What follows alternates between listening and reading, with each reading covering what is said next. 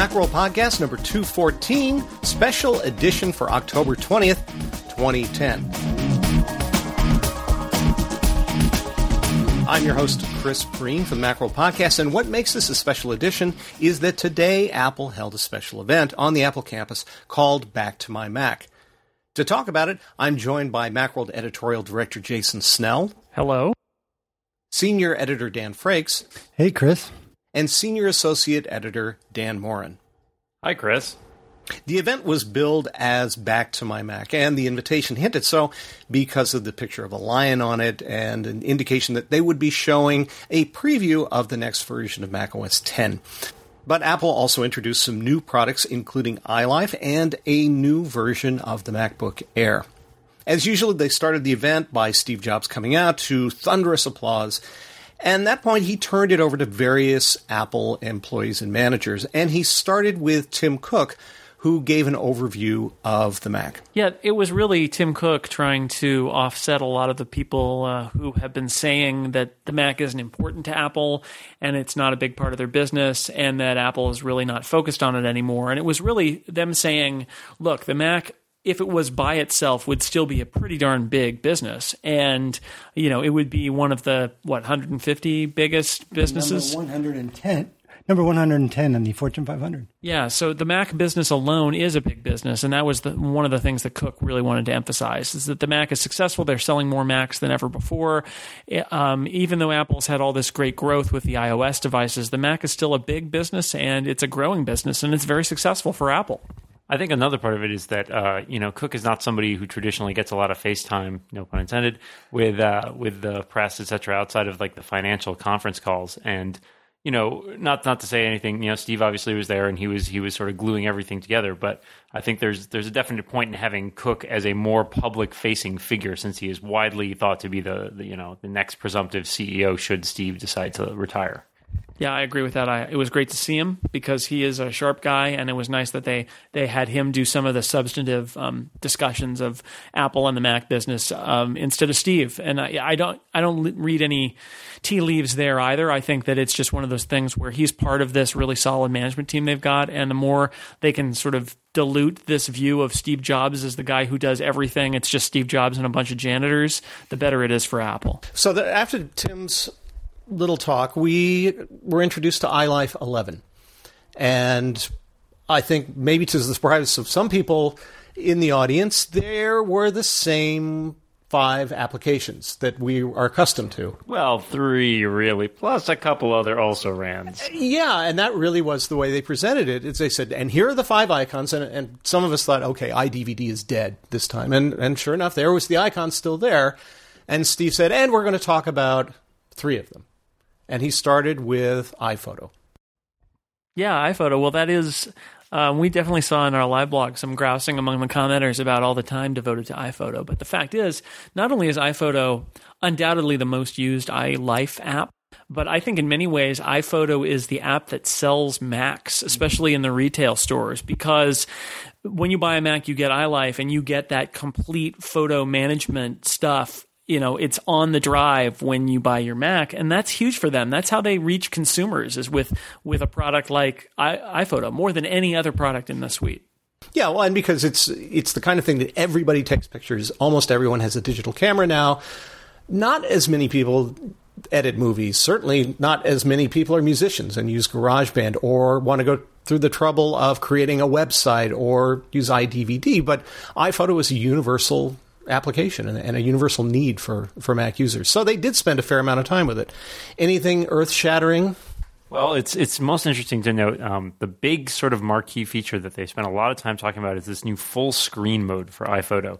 And they were talked about, well, we introduced a full screen mode in the previous version and people really, really liked it. Or so they said. And so now we're going to beef it up and add even more. And what you'll notice as soon as you go into that full screen mode is, gee, this looks a lot like the iOS.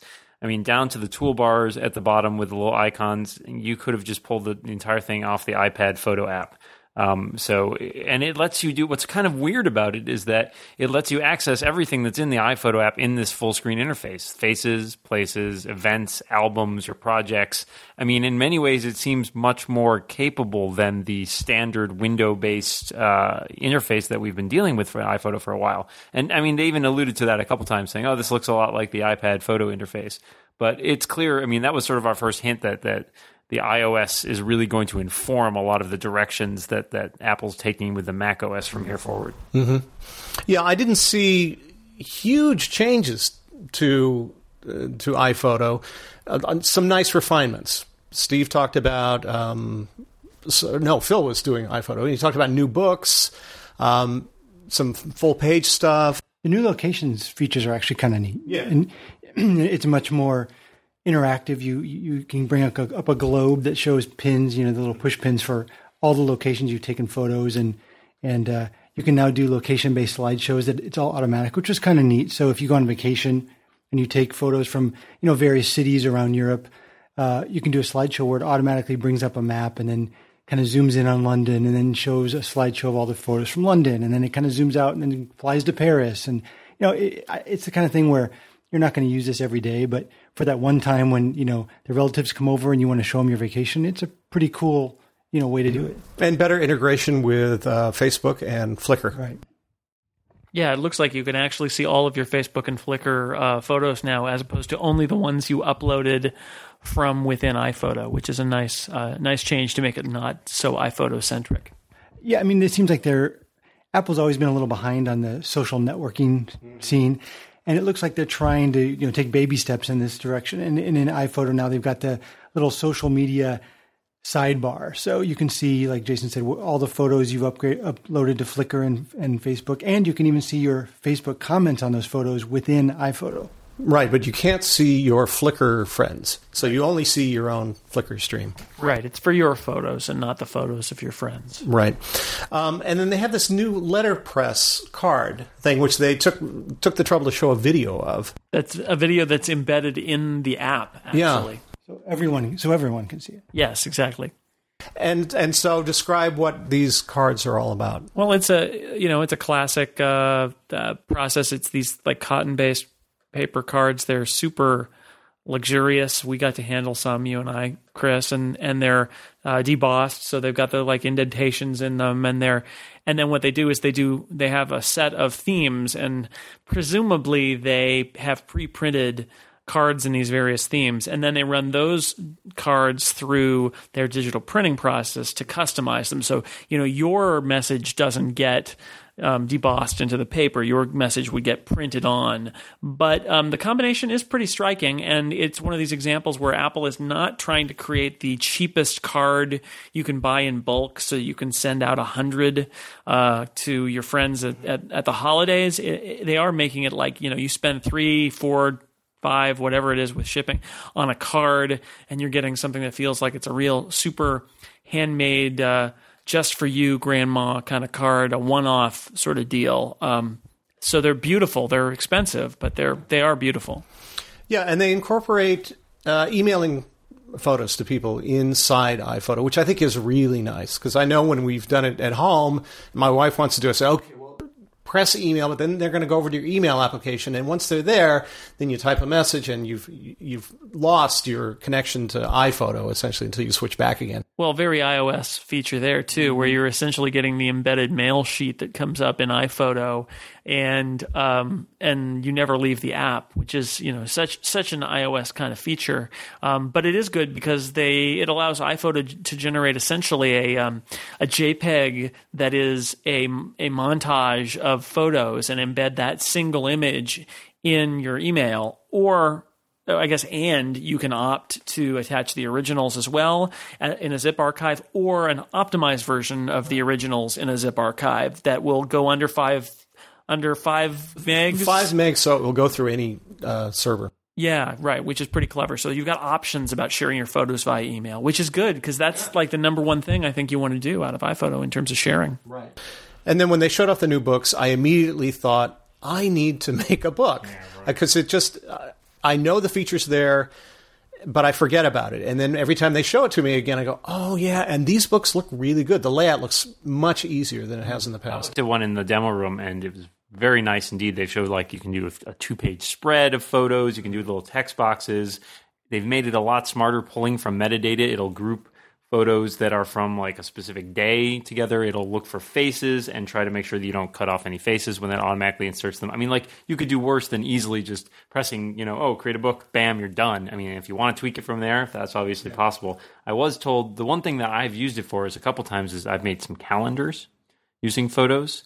That's currently not in there, but one of the reps in the room told me that it would be coming in a software update soon. Right. They said it would be available by the time the holiday calendar buying season rolls around, I believe is how they phrased it. I didn't know that was an actual season, but okay. Well, at the end of the year is when you tend to buy your calendar for the next year. So I think that they're probably this is actually one of the nice things about iLife coming out in the fall instead of back like it used to in January is that all the new calendar formats would come out right after you'd bought your calendar. And then it would be almost a year before you would actually want to buy a calendar. So they're syncing that up, but it's not available yet. One of the other things that those book building tools do is look at your ratings on your photos, and they will your big spreads and giant images will be weighted toward your highest rated photos. So it encourages you to do those star ratings for your photos. I mean, I think that's a trend that Apple's now doing over the last couple of versions of iLife is that you've always had the ability to rate photos and to organize things in different ways and to put faces and places and stuff. But for the first couple versions of those features, you kind of said, well, why do I do this? And Apple's finally now, in the last couple versions, and especially in this one, adding features that automatically use all that data. So you can finally say, okay, now that I've rated stuff, it's actually using those ratings to pick which images are bigger. And it's for slideshows, my locations and my faces and stuff. And, as we'll get to in a minute, even iMovie now is using faces. So there's finally reasons to do those things. Right. Then they moved on to iMovie 11, and they brought out the product manager for it. And Randy Ubilos, who's been involved in basically every major video editing product ever. Right. And he said, we have some dynamic new features, and for those people who do not like iMovie 08 or iMovie 09, you'll be thrilled to know that you can continue hating it. Exactly. There isn't a whole lot that's changed in regard to what you really wanted, which is timeline editing, because that has not changed at all.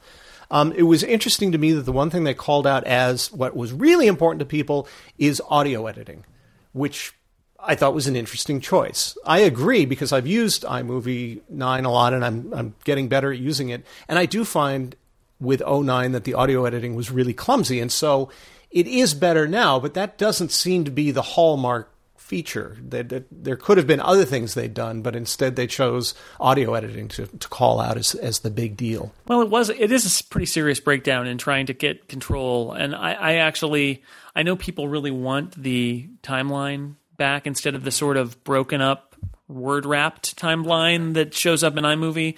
I can understand that, although I think Final Cut is really what Apple is saying is use Final Cut if you want the traditional nonlinear video interface. But if you can work within that system, what you'll find very rapidly is that you lose control when it comes to audio. I think that's true, that you run into a barrier where like, God, I don't want it to do that. I want it to do this. And you can't. So good for them for taking that on, because it is allowing people some more control. And you got to view iMovie. I mean, it's a big step for Apple to add features that allow people to do fiddly things that let you generate more professional output. Because what they really like, and what we saw with the rest of the demo, is they like pre-canned themes and transitions. And now that we've got these movie trailers, and they are very flashy, and you're just supposed to sort of drag things into it and let Apple do the magic. So to have them actually let you do something like fiddle with your audio, that's a good feature that isn't sort of against the grain of what Apple has done with a lot of iMovie features. Right. Yeah, I'd agree with that. I mean, in my limited, I don't use iMovie that much. When I do use it, I have to say I've been far more limited by the lack of audio controls than what I can do with video clips.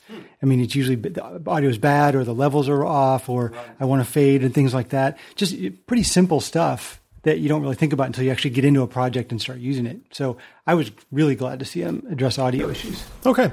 Well, let's talk about those trailers. They demo really, really well.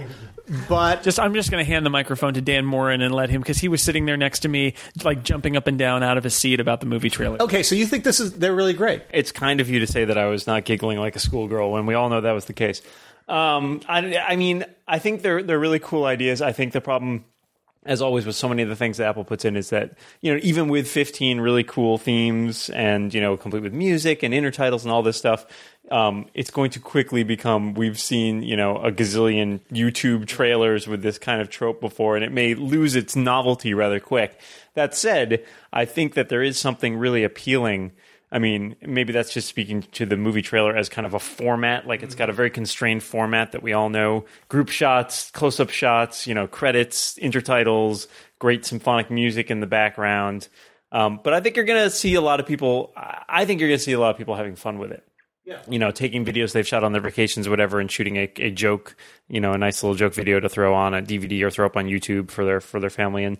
And I think there's a structure that appeals to that in the same way that, the previously there wasn't sort of if you wanted to make a video, you're kind of at loose ends. You got to figure out how to put everything together, how you get the shots right. And, it doesn't really have a structure to it. Whereas, a movie trailer, it's like a couple minutes, right? A minute or two. And it's really very tight in terms of what it uses. It looks great. I mean, honestly, the ones they showed off and the themes that they show off look awesome. They got the London Symphony Orchestra to record Abbey Road to do music in the background. I mean, like, you could never get that production value for yourself, but it looks like fun. So do we know if they're constrained to a minute long or so? Because I'm assuming that they're constrained by the length of the soundtrack. Yeah, I assume so. I think they vary a little bit based on if you open up a new project in iMovie and you go through the templates, it tells you, I think, how long they are. Okay. By default. I don't know if that's adjustable, but I agree with Jason that I think that the soundtrack is probably the limiting factor for most of them.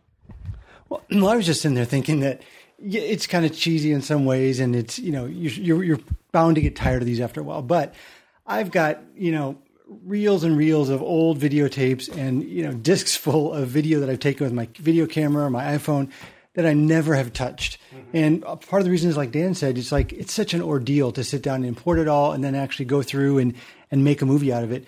And I was thinking, for some things, this is all I really want to do is just, a 30-second movie that I can send to relatives, or family or friends about, a vacation. And if I can do it in a way that's kind of, funny and organized and makes it entertaining for 30 seconds, I mean, that's a win. Yeah, and your relatives probably won't tell you this, but most of them really only want to see 30 seconds to a minute of your stuff instead of 25 minutes of the baby burping. Right.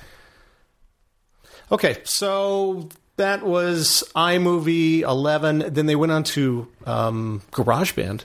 Yes, Chris, tell us about GarageBand. Well, I'll tell you about GarageBand. This one is designed for musicians, much like the last one was. They didn't add, as far as we know, any podcasting features. It was really about music, and what they've done is they've taken some of the features from Logic Express and Logic Studio, which is the pro music apps, and they've made them easier to use. One of them is called FlexTime, and one of them is called groove matching. And the way they described groove matching is the drummer is playing right on, or you've got a loop that's perfectly timed. The rest of the band cannot play in rhythm to save their life. And you essentially say, the drum track is our metronome track. That's what everybody else is going to block to. And then you select the other tracks, and they all lock down to that. And they took a bad band. I mean, basically, I think they're really a good band that had to play badly. Right. It did sort of sound like it was 3 a.m. and they were all drunk. Except the drums, because the drums were an Apple loop. Right. The drummer was locked, but everybody else was like, what? And, dude, did you hear me play the bass there? Yeah. Whoa. So yeah. Good. But it was impressive. And they, you just select these things and you say, do it, and it does. And then suddenly everybody's in time without making it sound robotic, that it still sounded like it had the feel to it. And then what FlexTime does is it allows you to take little snippets and move them around in time. Digital audio snippets. So if you've played one chord or a couple of chords out of time and you just want to move them around, this is something you could do before with copy and paste, but it was kind of a pain in the neck to do. But this, you just grab the thing and you move that bit where you want it, and you can elongate or shorten audio if you want. So if somebody stopped playing too soon, you can grab that and extend it by a few seconds, and it sounds natural. Yeah, it's like it's turning those things into objects that are then draggable and, lengthenable and shortenable. So you can really just like grab a guitar chord and slide it to the right a little bit to make it happen later. It's kind of amazing. Yeah. And then lessons. They brought lessons back again, and they've expanded them. And I'm very happy to hear this because I liked the lessons they presented with Tim. Tim's back. And he's our piano teacher and our guitar teacher. And they have now broken these into certain kinds of lessons. So they have a blues lesson or a series of blues lessons, rock lessons. They have classical for the piano. And then fitting into that is the How Did I Play feature.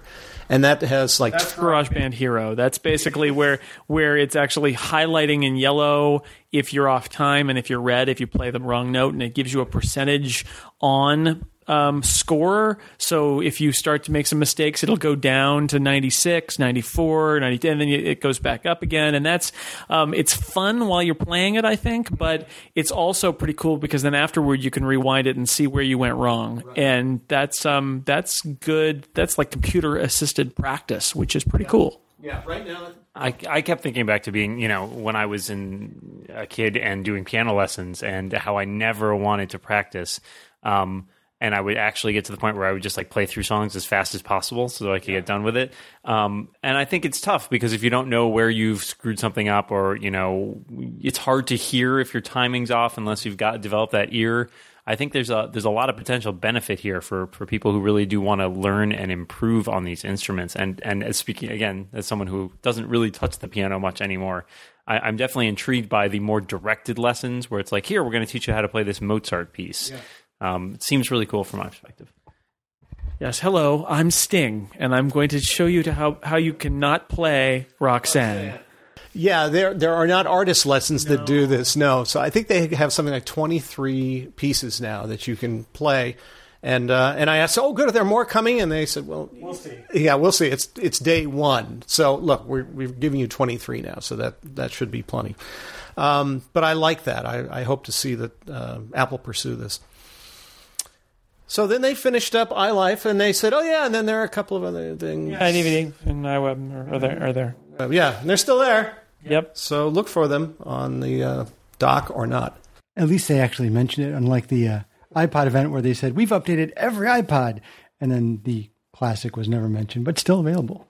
Yeah, they were on the slide and everything. Although I was looking at the slide and looking at that ancient iDVD icon and thinking, I'm waiting for the event where Steve Jobs just sort of waves his hand and the iDVD icon vanishes in a puff of smoke and he says, it's gone, and we've just integrated burning into iMovie. But it didn't happen this time. You can do that right now from the dock. You can just drag it off and do a puff of smoke. Well, Steve's going to do it in public. That's what I'm saying. No coffin?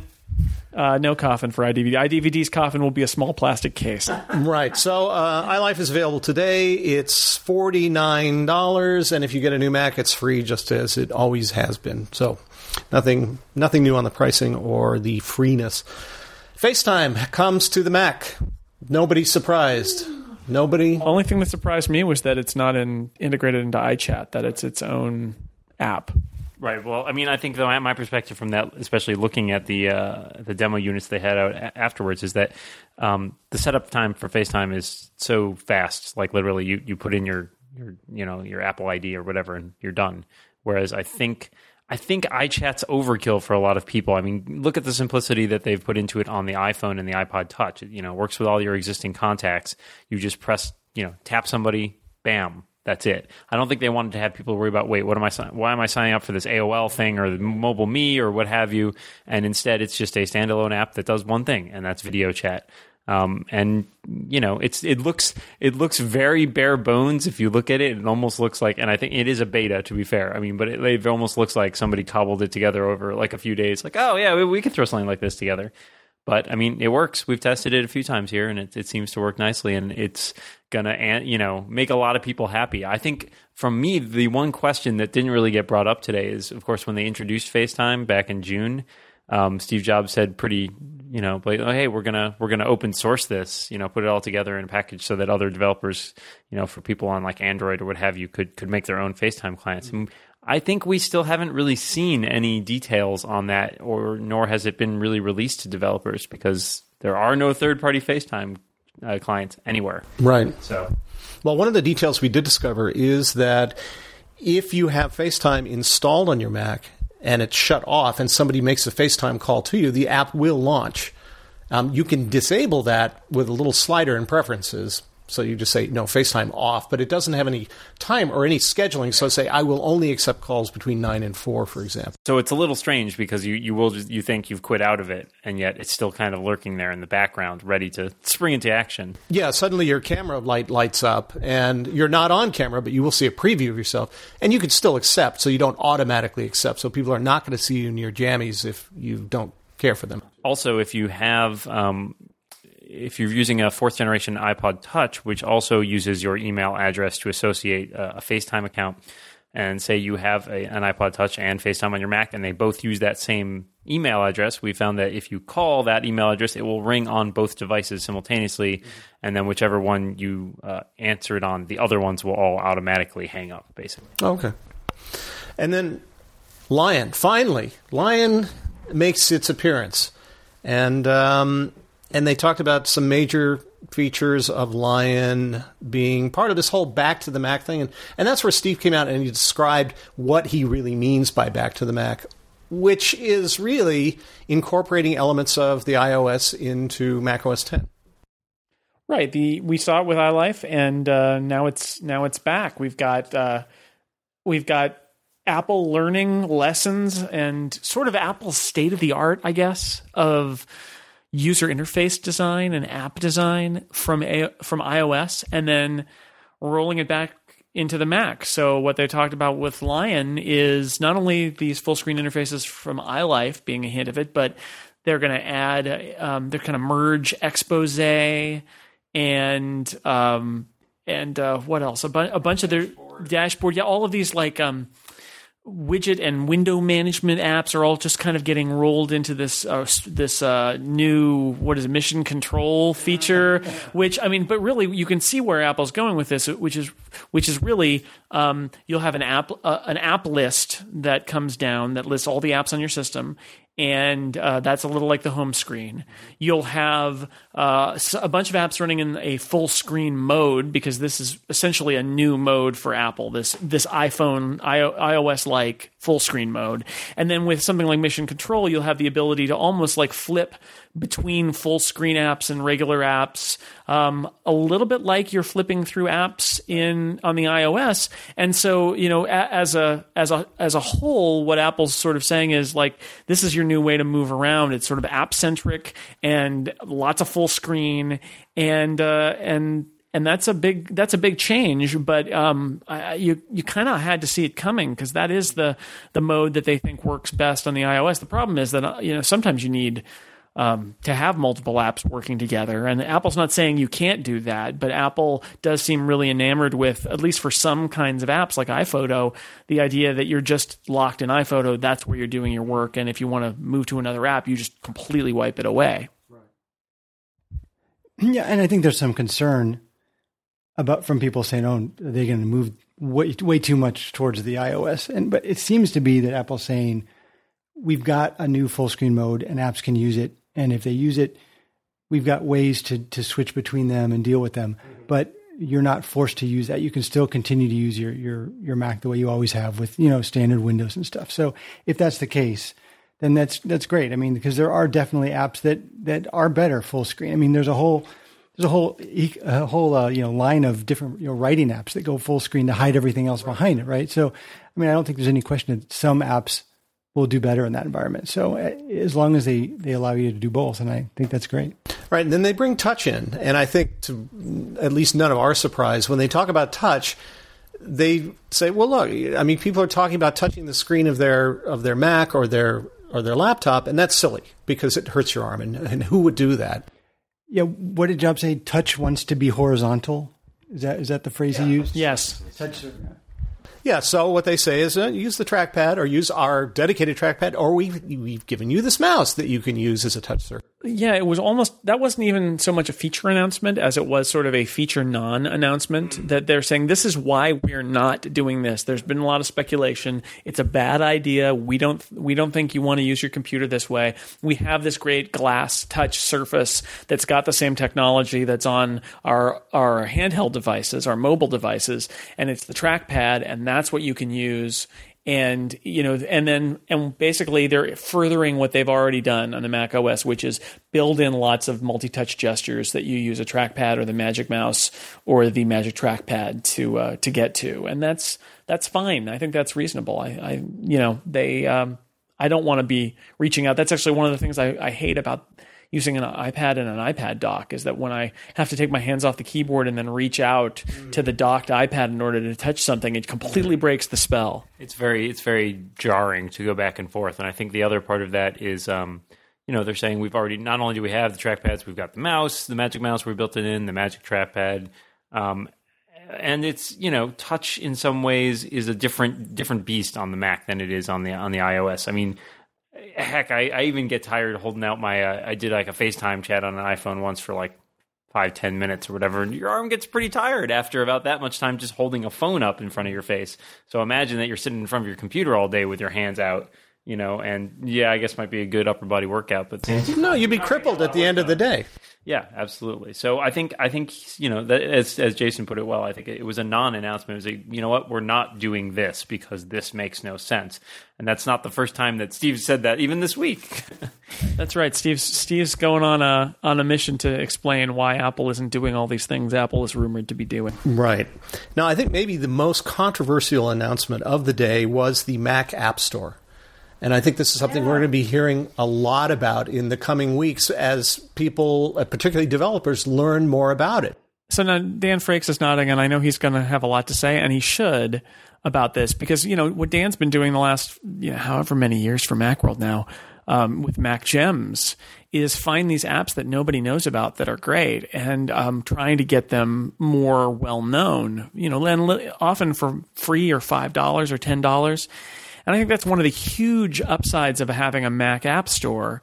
Not only is it not going to be exclusive like the iOS App Store, but it's going to be curated and all that, but you don't have to go in it. But if you think about how much traffic gets generated if your app gets listed on Apple.com and their software library, how much people fall over themselves to get their box software into the Apple retail store, the ability for somebody who's got a really neat $10 utility to get that in front of so many Mac users who would never think of going to some random website to buy software, but are trained to go to iTunes to buy software, it could really change the fortunes of lots of Mac software developers. Now, other Mac developers will be unhappy about some of the rules, and there's going to be a give and take again. I think Apple's going to get some harsh words from some of its developers, and we'll see how it reacts. And if the iOS is any indication, they'll learn and make changes as they go. But there have got to be a lot of people who are Mac software developers out there, or people who have been developing Mac software and have migrated to the iOS because of the volume that comes out of the App Store. They got to be looking at this and being really excited that in 90 days, they're going to be able to get their $10, $5, $15 app in front of those same people who are buying in iTunes today. And how exciting is that for them? Well, yeah, and this is just from the developer standpoint. And I think it's kind of funny that this is kind of what iOS app developers have been asking for a couple of years, is we've got a curated Apple provided store that has its own rules. And if you can sell through there. If you don't want to sell through there, if you don't want to go by our rules, you can sell outside the store. And that was kind of, and I think, Jason, that was one of your suggestions too, for ways to improve all the concerns about the App Store, is let people sell outside. So with the Mac App Store, that's exactly what you get.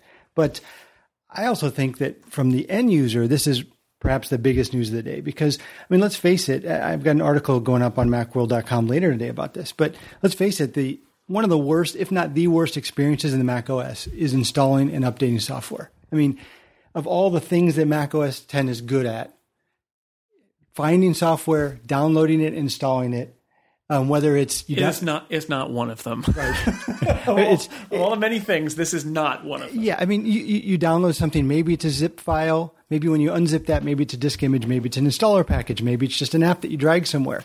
maybe you mount a disk image and then have to explain to, your non-techie friends what to do with it. I mean, it's a mess. And then when you want to update software, that means you got to go out and look for it, download it, and go through that whole process again, except this time there's already one there. So then you got to, it's a mess, right? So as I mentioned in this article, I've all the friends I know who have Macs. I could count on one hand the number who regularly update their software or even download new software. Yet those same exact people, all those people that I know who have Macs and iPhones, they're obsessive about downloading and trying new software on their iPhone. So it's because it's easy. You just go and you browse, you touch a button, and there it is, right? So now imagine if that's how it was on the Mac. You could easily find software, just go browse, you see some reviews. Hey, I like it. Click a button and it's there, ready to use. And then once a week, you get a page that says, hey, you've got new versions. Click this button, and they're all updated. I mean, that's for the non-techie user. Yeah. For the techie user. I have so much software that I don't realize is not updated until I go to launch it for the first time in like a couple weeks or a month or whatever. And you sit there and go, all right, okay, install update. I mean, even the nice ones, like, the guys that use the Sparkle framework, which is really great. It prompts you when you log in, you hit a button, it downloads it, you restart the program, it launches the new one. I mean, that's pretty darn smooth as far as things go. But, I mean, sometimes you even wish there was just a way of being, getting to the point where when you want to launch the software, it's already been updated to the latest version. So I think there's definitely a lot that's going to appeal about that to the consumers, but the developer side, it may be a little bit more of a mixed bag. I think it's going to be very interesting for the big boys, the Adobes, for example. One of these features is supposed to be installation really easy. I mean, that's going to put a quarter of Adobe out of business, and also think of the price pressure on them, so that now you've got many of these small developers, like you covered, Dan, that turn out some beautiful stuff. I mean, some of these graphics apps for $35, $40 are maybe not Photoshop, but they provide a lot of the functionality of Photoshop. Adobe wants, I don't know how many hundreds of dollars to these things, and somehow they're supposed to march into the App Store or the Mac App Store and say, yeah, well, sure, theirs is $40 and ours is $400, but we're Adobe. Right, and the user opens up the Mac App Store, they go to photo or graphics apps, and suddenly they see Photoshop for $500, and they see Acorn 2, and they see Pixelmator, and they see these rave reviews for $30, $40 software that they can click and get it. I mean, yeah, but the game Adobe is playing is a professional level and big installations and site licenses, and the game the Mac App Store is playing is a consumer game, right? I mean, it may not even be something that educational institutions want to get at, let alone big businesses. You buy it with one ID, and then it works on all of your systems. So that are logged in with that ID. So it's a license for your ID and not per computer. So that changes the restrictions. And yeah, so you're not going to see Photoshop on the Mac App Store, but you will see Acorn, presumably, as long as it gets approved and that Gus isn't using, some strange APIs to do some of the things. But that's where you see an image editor that costs, or Pixelmator, right? So that's where you see an image editor that costs $30 or $40 or $20, and not Photoshop. That's a giant suite that costs hundreds of dollars and is sold in volume licenses with special licensing systems. So I think it's a different approach. There are going to be places where it crosses over. I mean, I think it's a good question to say, would Microsoft be willing to put Word on the store for $50, like Apple seems to be willing to put Pages on the store for $20? But I mean, even more to the point there, not just let's take the sort of the businesses out of the equation. What about apps like Google Chrome or Firefox, which are clear competitors to Safari, which Apple has a huge vested interest in protecting? But they're free apps, I mean, presumably, and if they don't violate any of the terms of service, will Apple allow those on? I mean, they haven't allowed other browsers on the iOS due to, arguably technical restrictions. But, I mean, how much of this is a business thing? But the beauty of it is it doesn't matter, right? I mean, other than visibility, you'll still be able to get Firefox and Chrome. And I know there are going to be people who say, oh, well, this is just the start, and then Apple will release a version of the Mac down the road that'll let you lock out anything that isn't from a third party, and then they'll lock it out. And then I don't think that's going to happen, although I think those stories are probably already being written and posted on websites, the ones, right now. But it's a different game, and I think that's the beauty Oh, and it's what we've been saying absolutely about the iOS is once it's not the only game in town, then it's a totally different story. It's like, hey, if Apple doesn't want to put Firefox and Chrome on the Mac App Store, whatever, because they can go somewhere else and still sell their wares, or in their case, give away their wares, and that's okay. Well, and it also raises a couple other questions. One is if it makes it, iPhone OS, iOS easy to install and update apps, will it also make it just as easy to uninstall apps? Because that's a huge issue for Mac users is how do I uninstall this? If there was a way for you to go into the little, the, what do you call it? Was it mission control where all your apps show up on the screen and just click an X to uninstall the app and all its support files, that would be great. Yeah, I wonder if they're going to sandbox apps as they have on iOS. Right. Do they do that on the Mac too and leave all their resources within that one package and just say, it's gone? Well, and then Jason, you mentioned, people are going to get afraid that Apple's eventually going to release a version that only lets you, buy apps this way. But what if that's an option? I mean, what if it could be a parental control, right? Exactly. You can only buy age-rated, 4 and up apps from the App Store. That's the only thing your Mac will let you install. I mean, that would be a great parental control. Sure. But there was, Chris, one more thing, and it was the anticipated thing. You actually brought your old Bessie. Well, it wasn't old when I brought it. It was old when I left. It is old now, my MacBook Air. Yeah, so... I like to say, I said earlier today, this is the one day where everybody else seems to care about the MacBook Air, and it's not just me.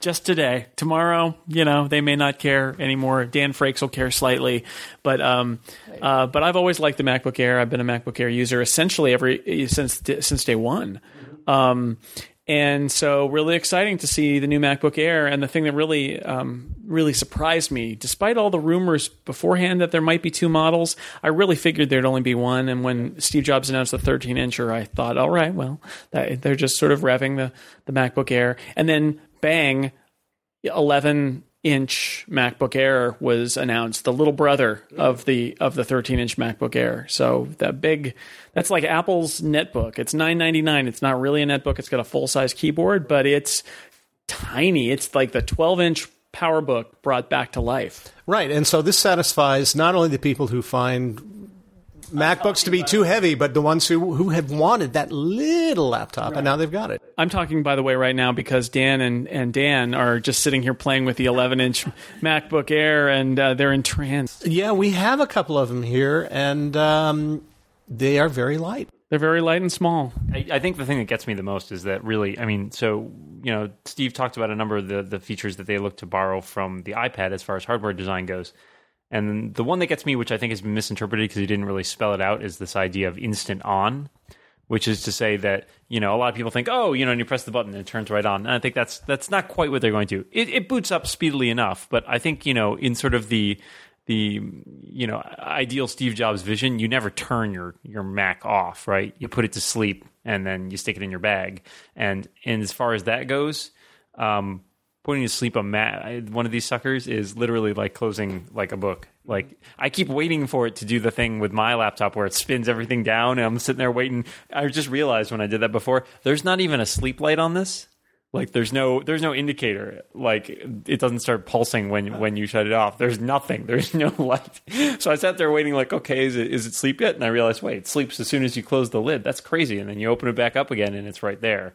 And that's combined with this whole new standby mode that they've used to eke out this incredible. Basically, you put this sucker to sleep, and after about an hour, it shifts into this low-power standby mode, and you can apparently get 30 days, or so they claim, 30 days of time if you just leave it in your bag or whatever. Mm-hmm. It basically consumes no power when asleep, and that's pretty impressive. Yeah, so like the last one, no media drive. You just buy an optical drive if you want it, but the system boot restored disk is a USB key drive that comes with it, which is pretty wild. And not only no optical drive, no hard drive, no moving parts drive, period. Well, and so it's funny. There are things in here that were sort of played as new features by Steve Jobs that aren't. The old MacBook Air had no optical drive. I really felt like he was resetting the MacBook Air as a concept because, the old one, was of limited success. And it was expensive when it first came out, it was really expensive. So Jobs says, all right, no optical drive. The old one didn't have one. The SSD thing is interesting. It was an option to have a solid-state drive on the old one, but you could also get a laptop hard drive. And as a result, the way it was built was with a space for a mechanism. And so you could have the hard drive mechanism, or you could have one of these solid-state drives where it's really just RAM chips, but it's put into the shape of a mechanism, so it fits in a laptop mechanism. It's kind of insane when you think about it. Yeah, I mean, but you had to, so you could just sort of swap it in and out. And this one, it doesn't have that. This one, there are some storage chips on the motherboard, basically, that are the storage. You can't opt for more or less or a spinning hard drive. So if you had one of those SSD MacBook Airs, that part's not really that different, but it's allowed them to make it dramatically smaller because they're not using an enclosure. They've just got the storage chips and the memory chips all on this little tiny motherboard inside the Air. So it's a pretty dramatic thing, and to fit it into that 11-inch, 11.6 diagonal inch screen, it's pretty amazing. Yeah, it's very light, very easy to use, full-size keyboard. And we haven't necessarily had enough time to run this through its paces, really. But from my impressions, it's pretty snappy. And I mean, again, even we're using the models that just come with the 2 gigabytes of RAM, which is the standard. Although you can, when you build to order it, you can upgrade that to 4 gigabytes of RAM, but you cannot do it yourself. But from my impressions, it seems very snappy, and I think a lot of that has to do with the disk access being one of the bottlenecks on the traditional MacBooks, and the flash memory being great for not only for that, but for things like with virtual memory and stuff like that. It should really speed up a lot of the performance. Yeah, and the 11-inch one, the stock model, is only a 1.4 gigahertz, which is actually really pretty slow. I mean, it's the slowest MacBook Air ever, right? The original is 1.6. And so it's only 1.4, which is really netbook speed, but it's a Core 2 Duo. And I don't know, a lot of those netbooks are single core devices, right? And this is a dual core, so it's probably faster than those netbooks, but it's also a lot more expensive than those netbooks. Right. Some of the newer netbooks coming out now are Core 2 Duos, but you're right. It's netbook speed, but not a netbook price.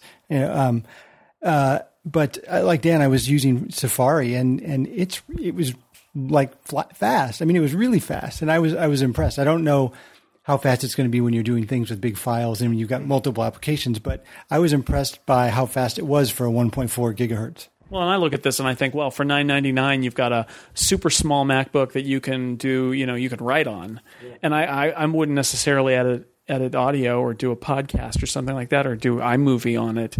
That might be stressing it out. But as a system, this is not probably the system that you hook up to a big monitor, especially the 11-inch model, and use as your main system. This is the kind of thing where you've got an iMac on your desk, and then you add this to your life as the thing that you tote around with you as the cafe system. And I think that's a little more realistic of a scenario. I know that for me, I look at this and think this one I could actually work on the bus, where the 13-inch is actually a little bit too big for the tiny bus seats. So they've managed to squeeze in another model between the iPad and a full-blown, maybe 15-inch MacBook Pro. They found another slot. Yeah, there's the 11, and then there's the 13 Air and the 13 MacBook, and there's the 13 MacBook Pro. So you've got a lot of different kind of variation, which is new for Apple to have that much variation. They haven't done that in a while. And the 2 USB slots is great because, boy, as an Air user, that one, trying to plow everything through that single slot was really brutal. And then on the 13-inch model, there's a card reader, which we didn't have before, which is also really nice. Yeah, and still no FireWire for those of you clamoring for it at home. I think there's something, the big point here, and Steve Jobs was not hesitant in pointing this out, was that he really sees this as this is the future of notebook computing. I mean, that's what he said, pretty much, is we envision a day where all MacBooks are basically like this. And the ad that he showed off for it basically says the first of the next generation of MacBooks. And so it's not hard to see. Like, I find it interesting, right? Because the MacBook Air, the low end is $999, which is the same price point as your standard MacBook, right? And so it's interesting to have those two things in comparison. Sure, you got something with a little more power in the MacBook, but it's compared against something which is extremely light, extremely portable, has that great aluminum unibody construction, and does a lot of the stuff that you need to do. And I think, as we see more revisions coming in the next couple of years here, that it's really going to be more and more like the developments we're seeing here. And that's the future of the Mac. Okay. And like iLife 11 and like the beta of FaceTime, it is available today. Today. There's a lot of today. There was other than the Mac App Store being available in 90 days and Tiger Lion coming next summer at WWDC. Presumably they'll get a very final version, if not the final version. Everything else is today. So still in time for the holiday season, and if somebody's been looking for a MacBook Air under the tree for $9.99, maybe so. And with that, we will close out this episode of the Macworld Podcast. I'd like to thank Jason Snell. Thank you, Chris. Dan Frakes. Thanks, Chris. And Dan Morin. Thank you, sir. And thank you for listening.